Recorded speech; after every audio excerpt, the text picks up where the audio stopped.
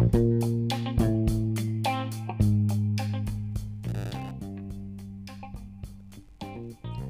welcome once again, my friend. This is yours truly, Brother Craig Sims. Just want to welcome everyone out there once again to the Christian Walk Podcast. In today's podcast, we're going to be talking about striving for perfection.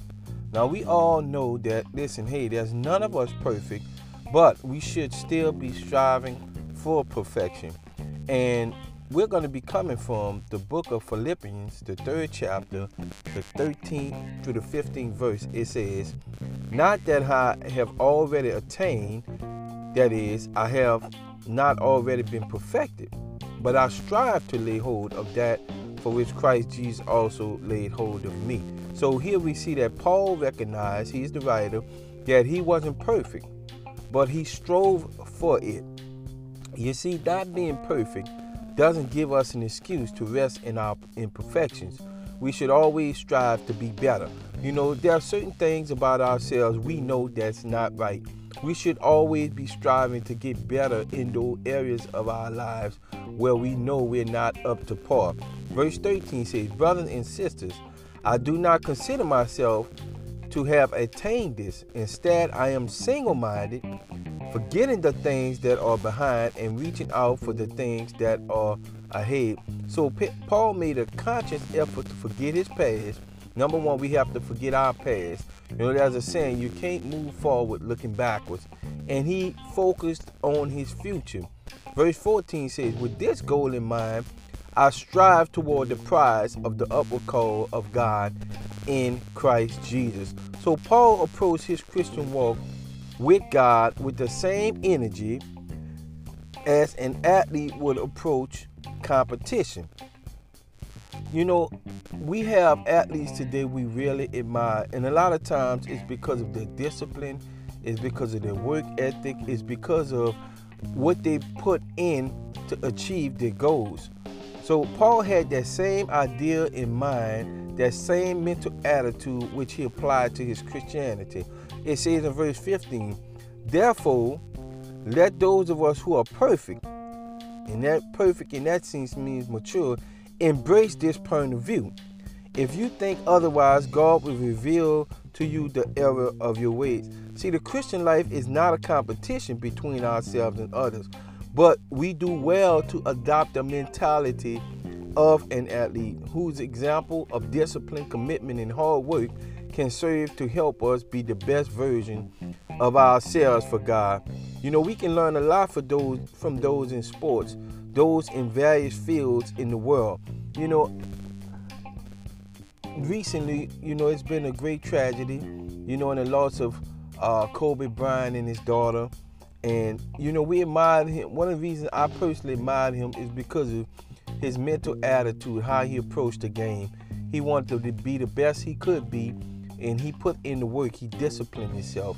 A lot of times we don't realize how hard it is to become great at something. So Paul has that same frame of mind here as it relates to his walk with God. And we should adopt that same attitude. We should want to be the best we can be for God. Luke 6:18 says, "And the Lord commended the unjust steward because he had done wisely.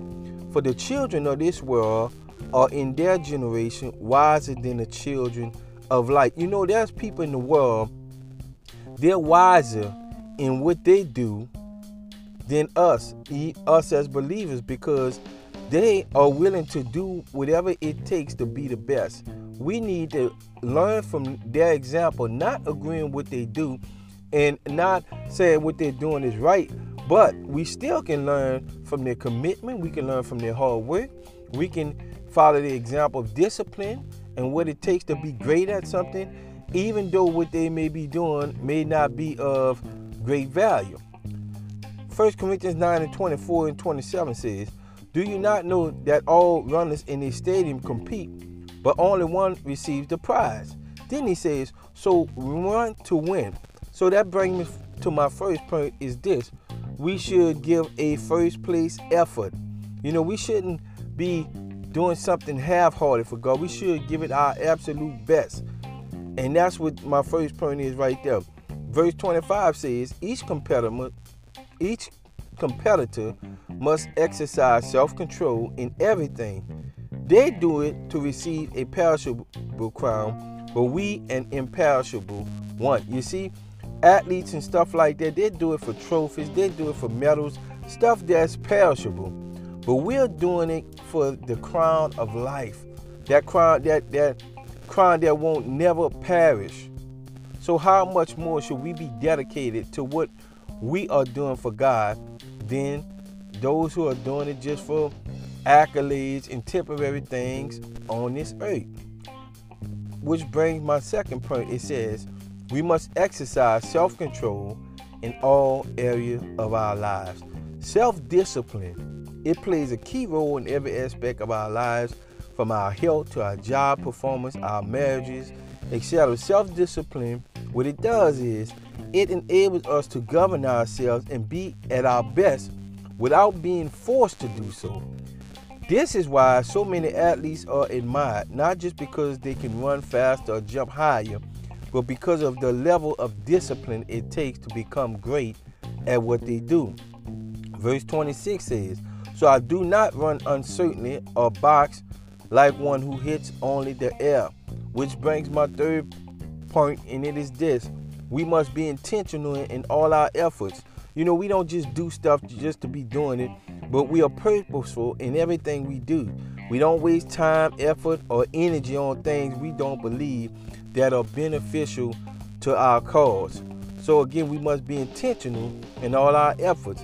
Verse 27 says, we must instead, verse 27 says, instead, I subdue my body and make it my slave, so that after preaching to others, I myself will not be disqualified. Which brings my fourth and final point, and it is this: we must bring our own flesh under subjection or under control.